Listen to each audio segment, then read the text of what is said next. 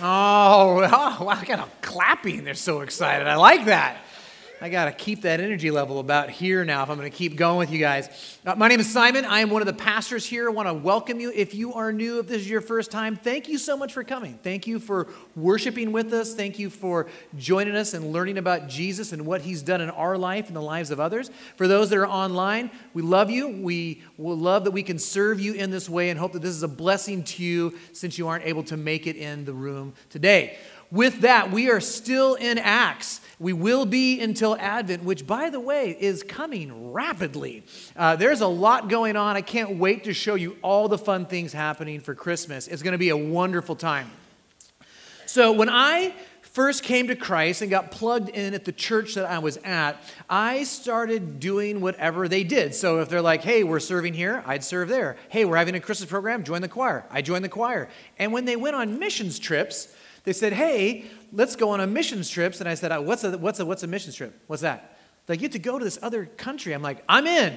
Not realizing that there was actually a job to do when we went there. And so we got to go to all these crazy places when I was in high school. So I got to go to Australia and spend about 2 to 3 weeks that I was out there. Went to Mexico a number of times, serving down there, helping out. We did these crazy, song and dance tours where we would go and act and sing at national parks, and we went to Seattle one time, just did all this stuff. And it kind of started getting drilled in my head that mission was about going there to do something. It was always going someplace, and we got training how to evangelize, how to understand the gospel, but that we would always go to a mission. And it wasn't until later, as I got older, realizing that missions isn't just about going someplace, that missions is what we've been called to no matter where we are. And the more that I understood the gospel, how it impacts me, how it impacts those around us, it wasn't until then that I started realizing the mission field is very broad.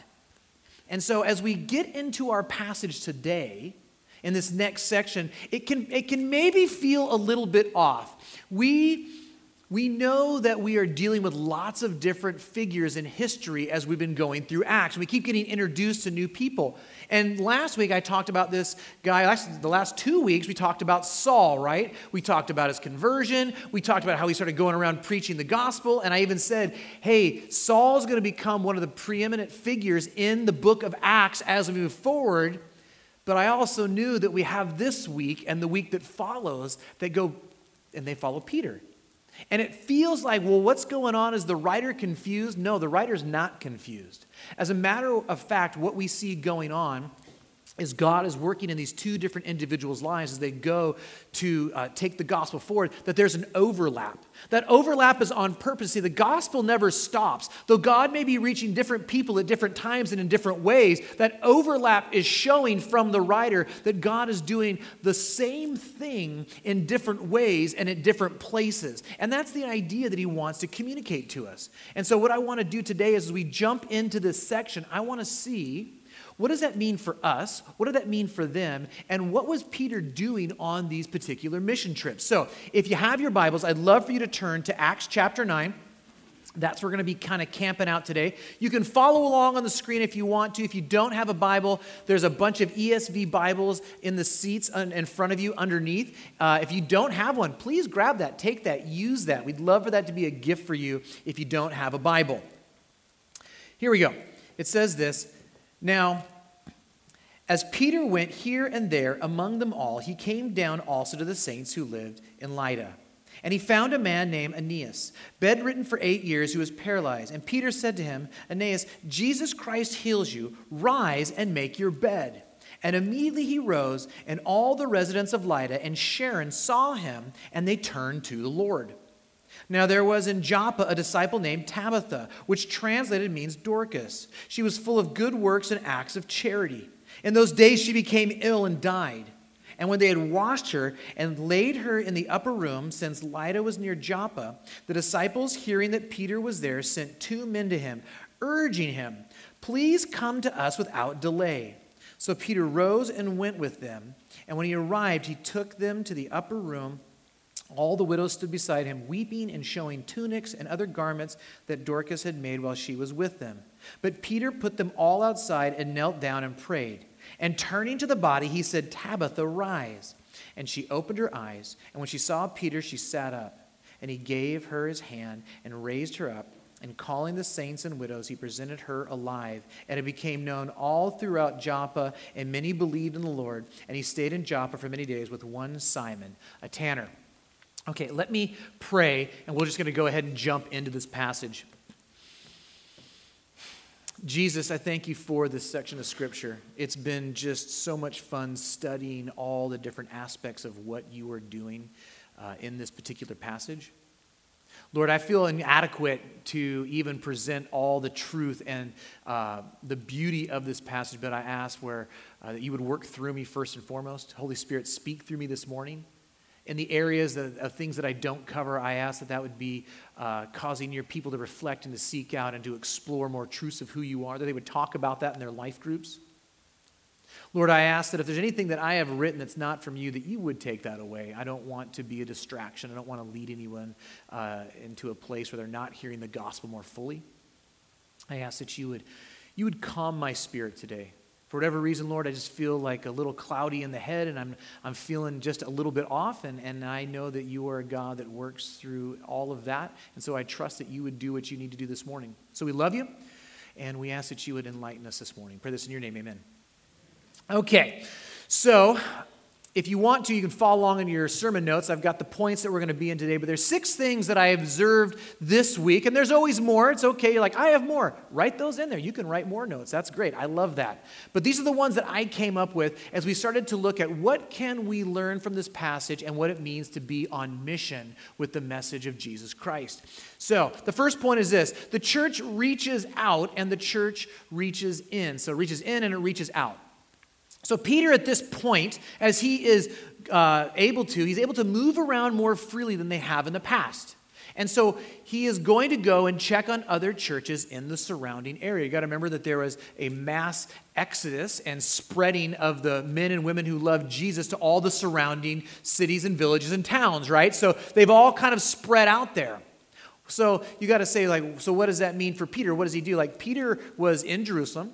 He was preaching the gospel. He was teaching people. He was raising up leaders. Super important. He had a lot of work to do. So does he just stay there and keep doing what he's doing, expanding the church and hoping that things are working out? No. As a matter of fact, he doesn't. As a matter of fact, what he says is, I'm going to go on this big journey. I'm going to leave all the things that I'm doing here, and I'm assuming he let those in capable hands that were there, and then he was going to go and visit all these other churches. He wanted to see what God was doing, how the gospel was spreading, how lives are being transformed, and he wanted to encourage the men and the women that were just kind of on the furthest areas of that place. Now, I've mentioned before that I planted a church at one point. And when I was a young church planter, we're in a big city doing a bunch of work, but I was the only guy on staff. We had enough money to pay for me, and the church was super generous, but we were never able to get to that point where we could hire someone else to help out. And whereas in the office here, if you ever come in the office and you've been around here during the day, there's a lot of motion happening. We have people walking around and we're talking and we're enjoying life. We're sharing what Jesus is doing. It's actually really encouraging to come into the office because everyone's on mission and on point and we're all encouraging each other. Well, I didn't have that when I was planting. And I remember feeling lonely all the time. And there was a pastor of a large church that was there who knew me and I knew him. And he said, hey, let's just grab lunch on a regular basis. And so he started to take me out to lunch, and we went to this really fancy restaurant called Del Taco. And so we went there, and he would even pay for me. It was amazing. So he took me to Del Taco, and we would spend time there, and I would talk about how at times I was just I just felt isolated. I felt alone. He said, hey, you want to join us for our staff meeting?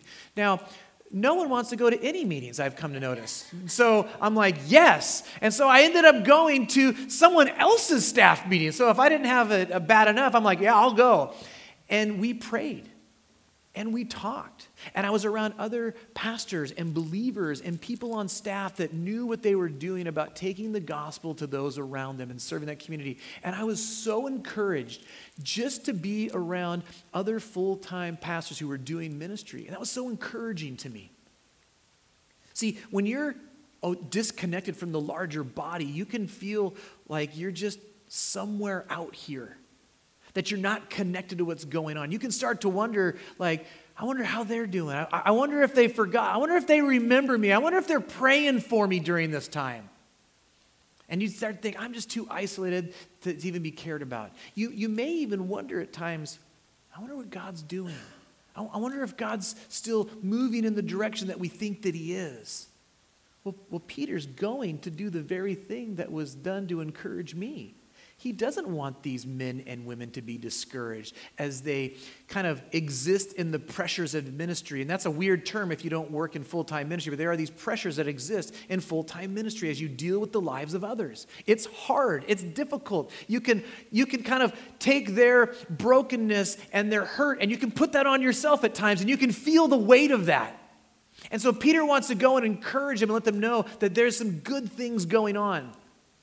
Now, where Peter's going to go is really important because he's moving away from Jerusalem. If we throw that map up, I want you to see this. So this is what's going on right now. So you see Jerusalem in the bottom right-hand corner. That's where Peter starts, okay? And he's going to make his way kind of up and over to Lydda. That's going to be the first location he's going to go. Ultimately, he'll end up in Joppa, as we read earlier, and then later on, he's going to move his way all the way up to Caesarea. We're going to look at that next week. But this is the journey that he starts to go on as he goes to see these other churches and what's happening. And as he goes along the way, he's encouraging these men and women in these small churches. So he's reaching in, right? He's encouraging those that are inside. But as he goes, he keeps sharing the gospel. He keeps teaching and preaching. So he's reaching out as well. So he's doing both at the same time. And so as he gets up to this, as he's kind of moving towards the coast, he comes to this town called Lydda. And as he visits the church there, he visits the disciples and the saints, and he's talking with them. And it says that he runs into a man named Aeneas.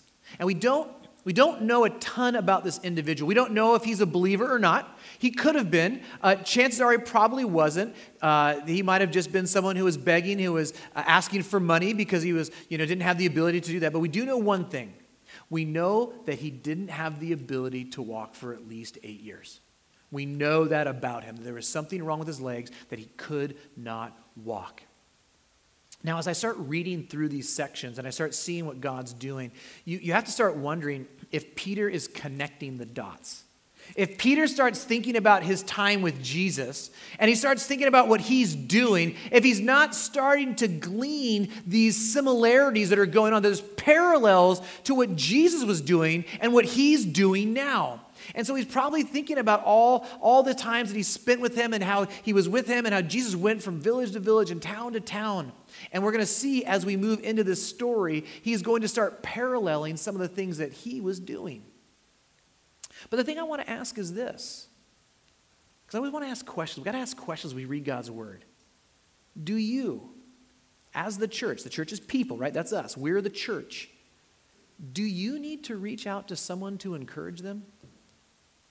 Is there someone in the church that you know is hurting, that's going through a difficult time, that maybe they feel a little bit isolated right now, that you need to reach out to bring the same kind of encouragement that Peter was bringing to these churches? Maybe there's someone outside of the church that you're just like, this person just needs to be loved on and cared for because they're going through a difficult time. The church has always been marked by those that go and meet people where they are to love them and care for them because we love and care for the people in our church. What is God telling you right now? If you're taking notes, write down a name. Follow up on that name today, later this week. 2, the second thing we see is that it is Jesus who heals. So Peter comes up to this guy. It's important to note what he does not say. He doesn't say, I tell you to get up. I, in my name, in my power, get up. He doesn't say any of that. No, he says, Aeneas, Jesus Christ heals you. That's what he says. And it may seem like a little point, but I don't want to miss what he's truly saying in here because he's saying something that points to the bigger picture. And the bigger picture is this. It is only Jesus who heals us. That's the point. That's why he says it in Jesus' name. It's Jesus is the one who heals. So in Isaiah 53, and like I said, we are going to be in Isaiah quite a bit for our Advent series. So there's a little bit of a teaser if you want to know where we're going to be. So that's where we're going to be. In Isaiah 53, verse 5, it says this. But he was pierced for our transgressions. He was crushed for our iniquities. Upon him was the chastisement that brought us peace. And with his wounds we are healed. Right? So it's talking about this Messiah, this Christ who's going to come, and he's going to heal through his wounds and what's going on. So we would know that that's connected to Jesus specifically because in Matthew 8, 16 through 17, it says this, that evening they brought to him, talking about Jesus, many who were oppressed by demons, and he cast out the spirits with a word and healed all who were sick. This was to fulfill what was spoken by the prophet Isaiah. He took our illness and bore our disease. See, this is always pointing to the fact that there was one that was going to come that would be the healer that would heal us of our brokenness. And then what we see in the New Testament is verse after verse after verse is that Jesus is just healing people in the New Testament. Have you ever noticed that? Like he's just healing people. Like I can go, so like, did you really want to be a doctor instead? And so this is like your side hustle that you're doing, Jesus? Like why all the healing? Why is he constantly healing all the time? See, again, Jesus is pointing to the bigger picture of what he's going to do. And we have to understand that. See, sin has made us not well. Sin has really messed things up. It has made us sick. It has crippled us like the man in the story. Sin keeps us from being who we were designed to be. In Genesis 1:26, it says that we were made in the image of God and that our life is to reflect the image of God in everything that we do. So as we were made, we were meant to be those that live in such a way that reflect who God is, his character, his attributes, his nature. We are supposed to do that. Here's the problem. Sin has marred that ability in us to do that very thing that we were designed to do. As soon as sin came into the world, as soon as we were affected by sin, we were not able to accurately reflect God and who he is. And when I talk about sin, if you're like, that's a weird word that has a lot of negativity behind it, well, sin is negative, and all sin really is this, is when we don't trust God with what he said is good, right, and perfect. So if you want to know what sin is, if it's not listening and following and submitting to God and what he said is good, right, and perfect. And you may say, well, why should I? If he is all-powerful, if he is all-knowing, and he is all-present, then he is right, and he knows what is good, and he knows what is wrong. That's the reality of who God is. So Peter is showing us through the power of Jesus that he heals those that are unable to heal themselves. The Bible would say, for while we were dead in our trespasses, Christ came and died for us. See, we are unable to do the work to meet God's perfect standard. We're unable to be image bearers like we were designed to be. And he's showing them that Jesus' sacrifice on the cross is the thing that brings the healing that we desire. See, the men and the women there, they wanted that sin that was holding them back, that was keeping them from being who they were designed to be. They wanted someone to kill that and remove that from them. They wanted to be made whole again. They wanted to live in the way that they were designed to live. They wanted to live in a way that would reflect God, that would bring him glory, that would bring him honor. And the reality is that they couldn't. My question is, what are you looking for healing from? Or maybe more importantly, what sin holds you tight in your life right now? The Bible would talk over and over again about how sin is like being a slave, like sin is like having chains on us, like it's keeping us in bondage, that it oppresses us. And all these sins that we know that we have in our lives, they keep us from being who we're meant to be. They keep us from being the image bearer that God's called us to be. What sin is in your life? What addiction? What thing holds you back? What keeps you? And I can tell you, I've met with enough people here at this church and at many churches that although we may smile, we may say, bless you, brother, it's a great morning, that there are hurting and broken people here. That's the reality of who I talk to. And I am not surprised by who's doing what and what sin's happening in this world anymore, because I have seen too much ugly. And I know that in a group this size, there's a large portion of men and women that are trapped in sin and they can't get out. I was trapped in sin before I went into ministry. There was these things that I was stuck in, and Jesus can free you from them. He does heal you. Number 3, changed lives change lives. Have you noticed that we have been trying really hard to share more testimonies here? Have you noticed that we've been just bringing people up and talking about stuff and sharing people's stories more and more? So here's the thing. Our testimony, as someone who's been saved by Jesus Christ, is our verbal confirmation of the power of Jesus being able to heal us.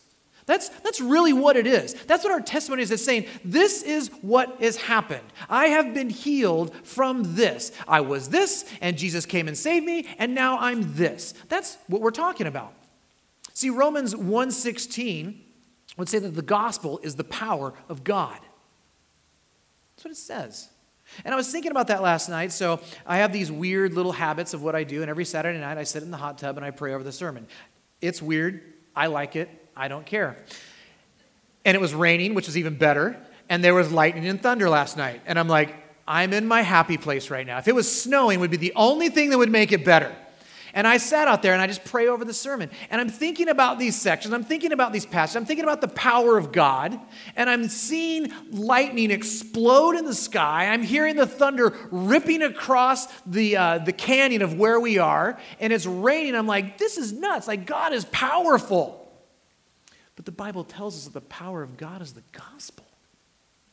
Whereas we think about God's power, we think about his justice and his wrath and his ability to control things. But it tells us this, that God's power is most perfectly displayed in the gospel, which is poured out through love for those that are lost and broken.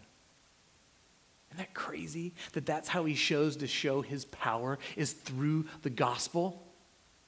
The gospel is about those that have had their lives changed by the power of Jesus Christ dying on the cross, taking their sins, having those forgiven, giving him righteousness so they can walk in newness of life. That is the gospel. We did not earn it. We did not deserve it. It is by his grace and his mercy alone. And it is only through faith that we can have salvation in our Lord. That's it. And our testimony is the evidence of that power playing out in our lives. He takes spiritually dead people and he makes them alive. He does the work, we don't. And he uses us to point to that truth in everything we do. See, that's the good news. And we have an opportunity to share that good news with others. And this is why God doesn't have to do any of this stuff. But he does all these things because he's so good. He is so loving. He is so kind that God allows us to be a part of his work, though he doesn't need our help. I think back to when I was a kid and my dad would work on cars. He's like, hey, come help me. And I'd go and I'd hold a wrench or I'd hold a rag. And I'm like, Mom, I help fix the car. She's like, oh, good job, honey. That's what it's like with God's work. God's like, come be a part of what I'm doing. But just like my dad, he did all the work. But he allowed me to be a part of it so I could be a part of what he was doing. That's what God's doing as we get to share our testimony. Now, here's the thing I love. People can debate about the facts of the Bible and what this says and history and archaeology, and they can disagree with what you believe, can't they? Because we just got to turn on the news. That's happening. But you know what they can't debate? They can't debate your experience. They don't have the right. They don't have the ability to. They can't debate the experience of what Jesus has done in your life because you have experienced that and they have not. In this section of Scripture, we see that these people, this is just what's happening. They are seeing this healing of Jesus. And it tells us that people turn to the Lord. And if you look at the way the word Lord is spelled, it's capital L, lowercase O-R-D. It's not capital L-O-R-D. So what are they talking about? They're turning to Jesus as their Lord. That's what they're doing in that moment. They wanted the same healing power of Christ in their lives for the healing of the sins that affected them, from the separation that sin caused between them and God. My question is this: when is the last time you shared your testimony with somebody? And how did that go?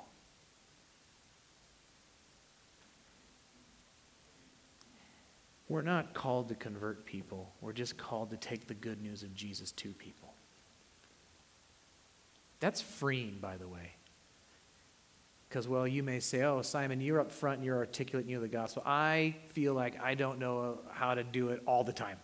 I feel inadequate all the time to share the gospel, but I share the gospel. It's God who works in their heart. And I'll say some random thing that didn't even make sense. Like, that one thing really stood out. I'm like, that's not even a part of the gospel. Like, how did God use that? He's like, I just want you to be faithful, Simon. I just want you to share the good news of who you are.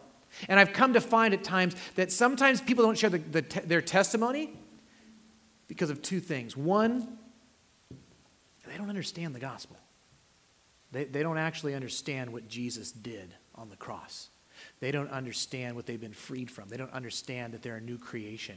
They don't understand that they're now justified before a God that had every right to pour out his wrath on them, and that now he is showering them with his grace and his love.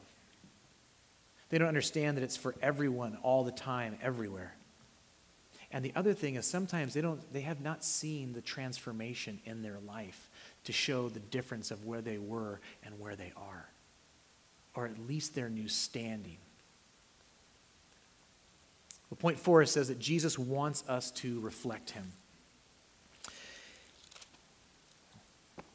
The book of John in chapter 13, 34 through 35, it says this: "A new commandment I give you, that you love one another just as I have loved you. You also are to love one another. By this, all people will know that you are my disciples if you have love for one another." He would go on to say this in 1 John 4:16. "So we have come to know and to believe the love that God has for us. God is love, and whoever abides in love abides in God, and God abides in him." So here's the thing, God came down to earth in the form of the person of Jesus, okay? So that means that Jesus is God. And that means that Jesus then has the same love that God has and that God is. And so what that means is that he lived that love out perfectly in every single aspect of his life. How he spoke, what he thought, how he prayed, how he interacted with those that were around him. So, well, he said some hard things sometimes. That didn't seem very loving. Sometimes you actually have to say hard things because you love someone so much that they need to hear that what they're doing is causing pain and anguish in their life, even if they don't understand it. So even when Jesus was saying hard things, he was loving them perfectly with the love of God. If we call ourselves disciples of Jesus, if we call ourselves followers of Jesus, then it tells us that our lives will be marked by the same love in everything we say, and everything we do, and everything that we think. And what I love is that we get a picture of this in this story. The next person that's introduced in this is a woman named Tabitha, which translates into Greek as Dorcas, and both mean gazelle, like a deer, something that is nimble and that is elegant. It's actually a very beautiful name. The problem is that because of English culture and society, Dorcas does not have a good connotation. Can we just own it? Every time you're like, that's rough. But this is this woman who was identified by a name that meant gazelle, which had beauty attached to it and grace attached to it. And she, what we learn from this passage, is a great, godly woman, is what we learn about who she is. It tells us that she was a disciple, and that she loved Jesus, and that she was full of good works. Now, I want to hear this. It wasn't that she was doing good works so God would love her. It wasn't that she was doing good works so Jesus would love her. She was loved by Jesus, and because she was transformed, she started to live out the good works that the Holy Spirit did in her life, which allowed her to live in such a way that let her be an image bearer, a reflection of God in everything that she did. See, the good works is a byproduct of being transformed by Jesus. It's not how you get to Jesus. We always have to keep telling ourselves that because we will always fall into that trap all the time. All the time. It says that she cared for those in need, that she was extremely generous in what she did, that she used her skills to serve the church and those around her. Doesn't that sound like someone you want at your church? Like, can we get more of those around the church? Like, those are the ones you're like, whatever you need. Tabitha, whatever you need to keep doing what you're doing, I will give you time, resources, and whatever, so you can just keep running in your lane. And if I can be so bold, I was thinking about this week, and there's a lot of godly women like that here at our church. There are. I love the fact that as I read about the early church and what God's doing in it, I start to see pictures of women in our church that are just like that.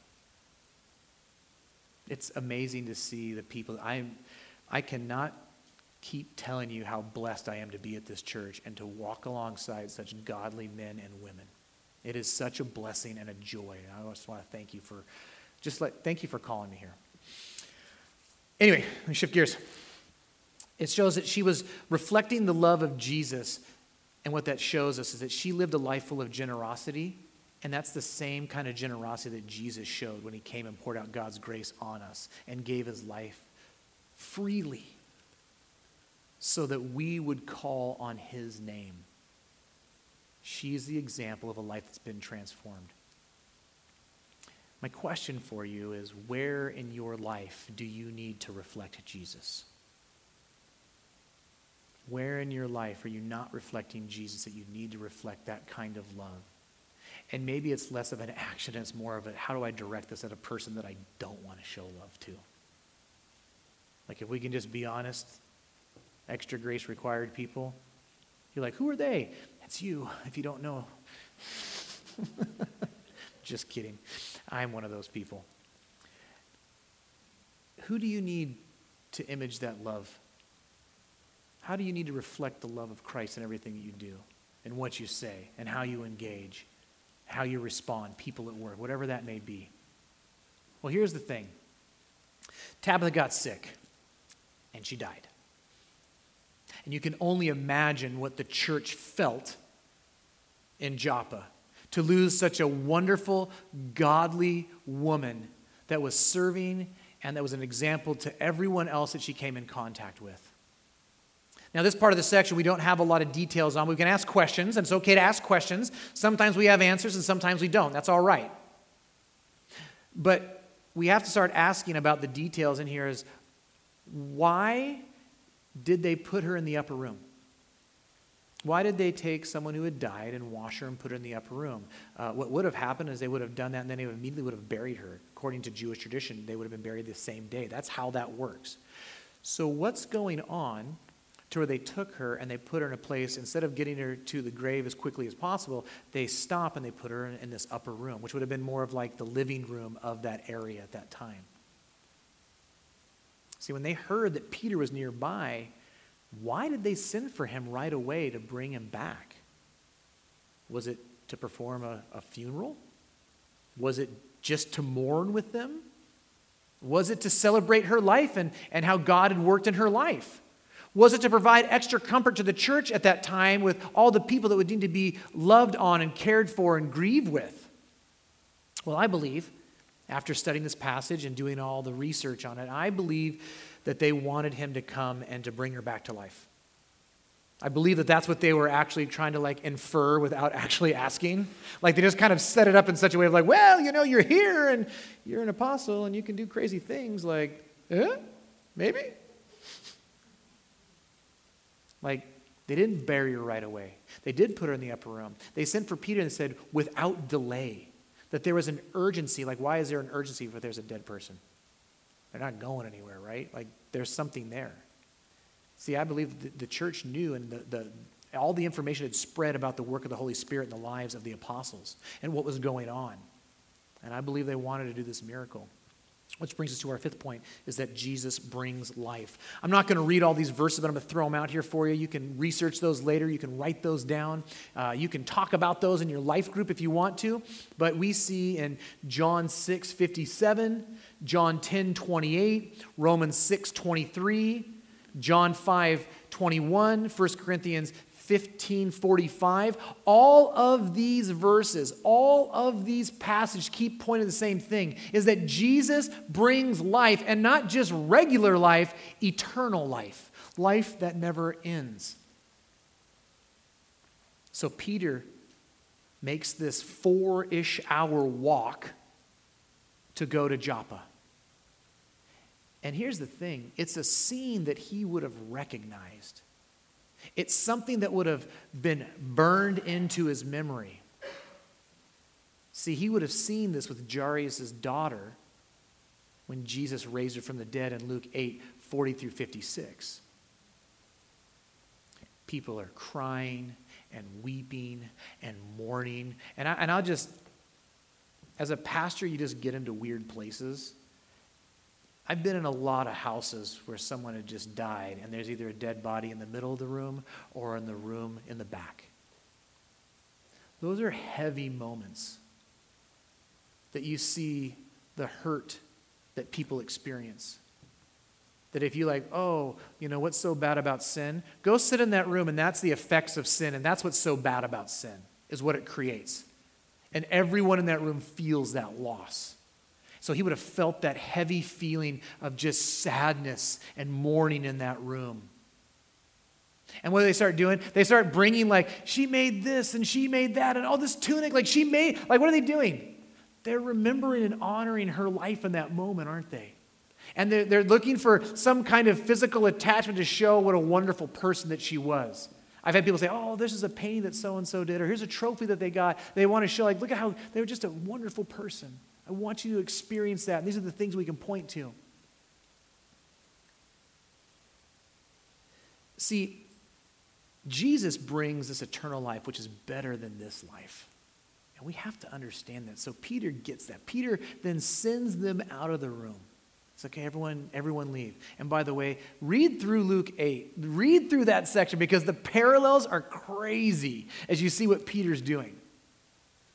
And he gets on his knees, which is different. And he prayed. Again, we need to stop on this moment for a second. Because this is showing that it's not in his power. That it's not in Peter's ability. But it's in Jesus. There's something just amazing about prayer. You can't be proud and pray. Or at least have it be effective. Like, prayer automatically puts us in a state of humility, doesn't it? Because what you're saying in that pride says, I can. I have the ability to do X, Y, Z. I'm not going to ask for help because I'm going to do it myself. Prayer is saying, I can't do this. I don't have the ability to do this. I can't solve this problem. And so I'm going to turn to the only one that I know who can actually do the problem, who can solve this issue. He's saying, God, I can't. I'm just Peter. I'm just a guy. But you can. Will you please help? Will you do the work? And he tells her to get up. And interestingly enough, if you look at the phrase that Jesus said when he said to get up, it's almost the exact same wording as what Peter says. It's one letter off, which is pretty crazy. And so he says this phrase that is exactly what Jesus said. And it says that she opens her eyes and she gets up and she looks at Peter, and Peter then grabs her by the hand. Just a fun fact. Jesus grabbed the dead girl's hand first and then healed her. You know what he's saying? Jesus can make unclean people clean. And that sin isn't going to transform him into a sinner. Whereas Peter is like, I'll be unclean, so I'm not going to do that. He grabbed her hand afterwards. Just a fun little thing to think about. But what does this miracle mean? So we know that she was a believer, right? It wasn't about like some salvation for her, was it? She was saved. It tells us in the passage that she was a believer, a follower of Jesus, that's who she was. So what is the message that Peter was trying to convey to them, and what is the message he's trying to convey to us? Here's the message that works for both sides. We are all spiritually dead without Jesus. Every single one of us. There is no life without Jesus. In John 14:6, it would say, I am the way and the truth and the life. No one comes to the Father except through me. There is no life without Jesus.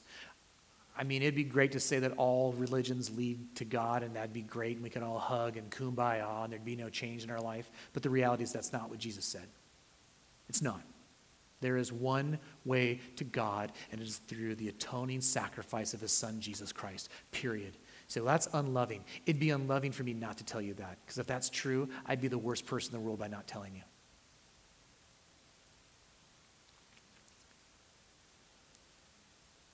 They were unable to see God's power like physically at times, and so I think what we see happen here is that Peter wants to show them the power of God at work and what he's doing. That there is life after death, that it would put so much fuel in their tank, because we're talking about we're going to have this new life, we're going to be raised from the dead. And what does Peter do? He comes and he says, he raises this person from the dead. Like, here's a glimpse of what God is doing. The God that we worship is the God that brings life. It's also nodding to the fact of what happened with Jesus. Jesus died, and what happened? He rose from the dead, that there was life after death when placed in Christ. My question is this, and I don't know where people are in this room. Have you received the life that Jesus offers? Have you bowed a knee to Jesus as your Lord and Savior? Have you come to a place where you realize that you don't have the ability to heal yourself like Aeneas? Do you realize that you can't bring yourself life like Tabitha? Do you realize that God loves you so much that he sent his son to die on the cross in your place so you could have salvation? And all you have to do is call on his name and believe that he is God, that he came to earth, that he died on the cross. He took your sins. He met the penalty. And he gives you his righteousness as he rose again on the third day. 6, the gospel spreads. The result is similar to what we've seen over and over again in the book of Acts. I'm going to list off some verses. You can look them up later and use those in your life group as well. But we see in Acts 2:41, Acts 2:47, Acts 4:4, Acts 5:14, Acts 6:7. And you can leave those up for a second so people can write those down. I know sometimes you go like, oh no, I can't get to all the stuff right away. There you go. I'll wait on it. But we see the same exact thing happening in verse 35 with Aeneas. And in verse 42 with Tabitha, that new life brings new life. And that people turn to Jesus as their Lord and Savior. And then we see that Peter just stays there. And he keeps pouring into the church in Joppa, teaching and preaching the word of God and Jesus as the Christ. What I love is that Peter's just faithful wherever he goes. He seizes every opportunity to point others to Jesus in everything. The other thing that we see is the gospel spreads to the margins. We are literally on the farthest reaches of where Judaism is hitting in that point, and the areas are there. So it's all on the fringes. The last 9 chapters have been about Jerusalem and spreading out and spreading out and spreading out, and now they're the very tip and the edge of those regions. And I love that Jesus sees the fringes. He sees those that are on the margins, and he reaches out to them. He goes to where they are. We even see a glimpse of this at the end of our story with how it says that Peter stayed with one Simon the tanner. That may not seem like a big deal, but if you understand Judaism and how it works, this guy would spend his day touching dead things all the time. Just constantly touching dead things all the time, which in Jewish tradition would have made him what? Unclean. Absolutely. So even the fact that there's this guy named Simon the Tanner's there, that Jesus goes and stays with this unclean dude. What is he saying?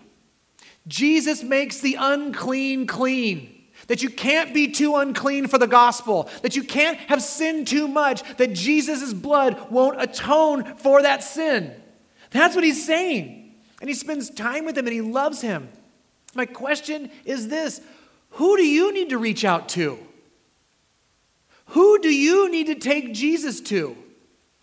See, here's the thing. Everything that we're studying about today is all about being on mission. That God is doing a work among his people. And we see that the world cannot miss what Jesus is doing in our lives, that he's changing our lives, that he's bringing people back to him, that he's bringing healing, he is bringing life. And if you've been healed, you need to make that known. If you've received this new life, you need to tell the world. Like Matthew 28, 18 through 20. And all authority has been given to me. Therefore go make disciples of all nations, baptizing them in the Father, the Son, and the Holy Spirit. And behold, I'm with you always until the end of the age. Those are our marching orders. That's what we've been called to do. And what I love is that the parallels will start to play out more and more. And I think this is a great talking point in your life groups this week, is that Jesus was on mission and he did the very same thing. And now we're seeing Peter's life on mission doing the very same thing that Jesus is doing. And we're about to see Saul's life, which he'll become Paul, on mission doing the very same thing. My question is this: are you going to do the very same thing? Are you going to be on mission? Are you going to take the most powerful message in the world to a dark and broken place? Because here's the thing I learned on going on these missions trips. I didn't have to go anywhere. Because I looked around, and as I started to understand the gospel more and more, you know what I saw? That there are a lot of people who don't know Jesus. There's a lot of people who are spiritually crippled or who are spiritually dead who need to hear the truth. And if I just start with loving who God's put in front of me to be on mission and to point them to Christ, maybe he'll take me someplace else. I don't know. Maybe he won't.